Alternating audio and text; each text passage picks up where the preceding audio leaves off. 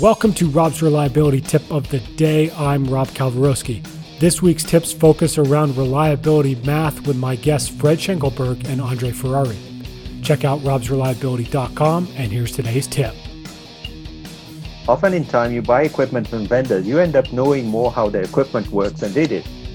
Not all the time, but a lot of the time they design stuff and they sell it, and they don't have the opportunity to test it out in the field. So you know how it works. You probably have more data than they do.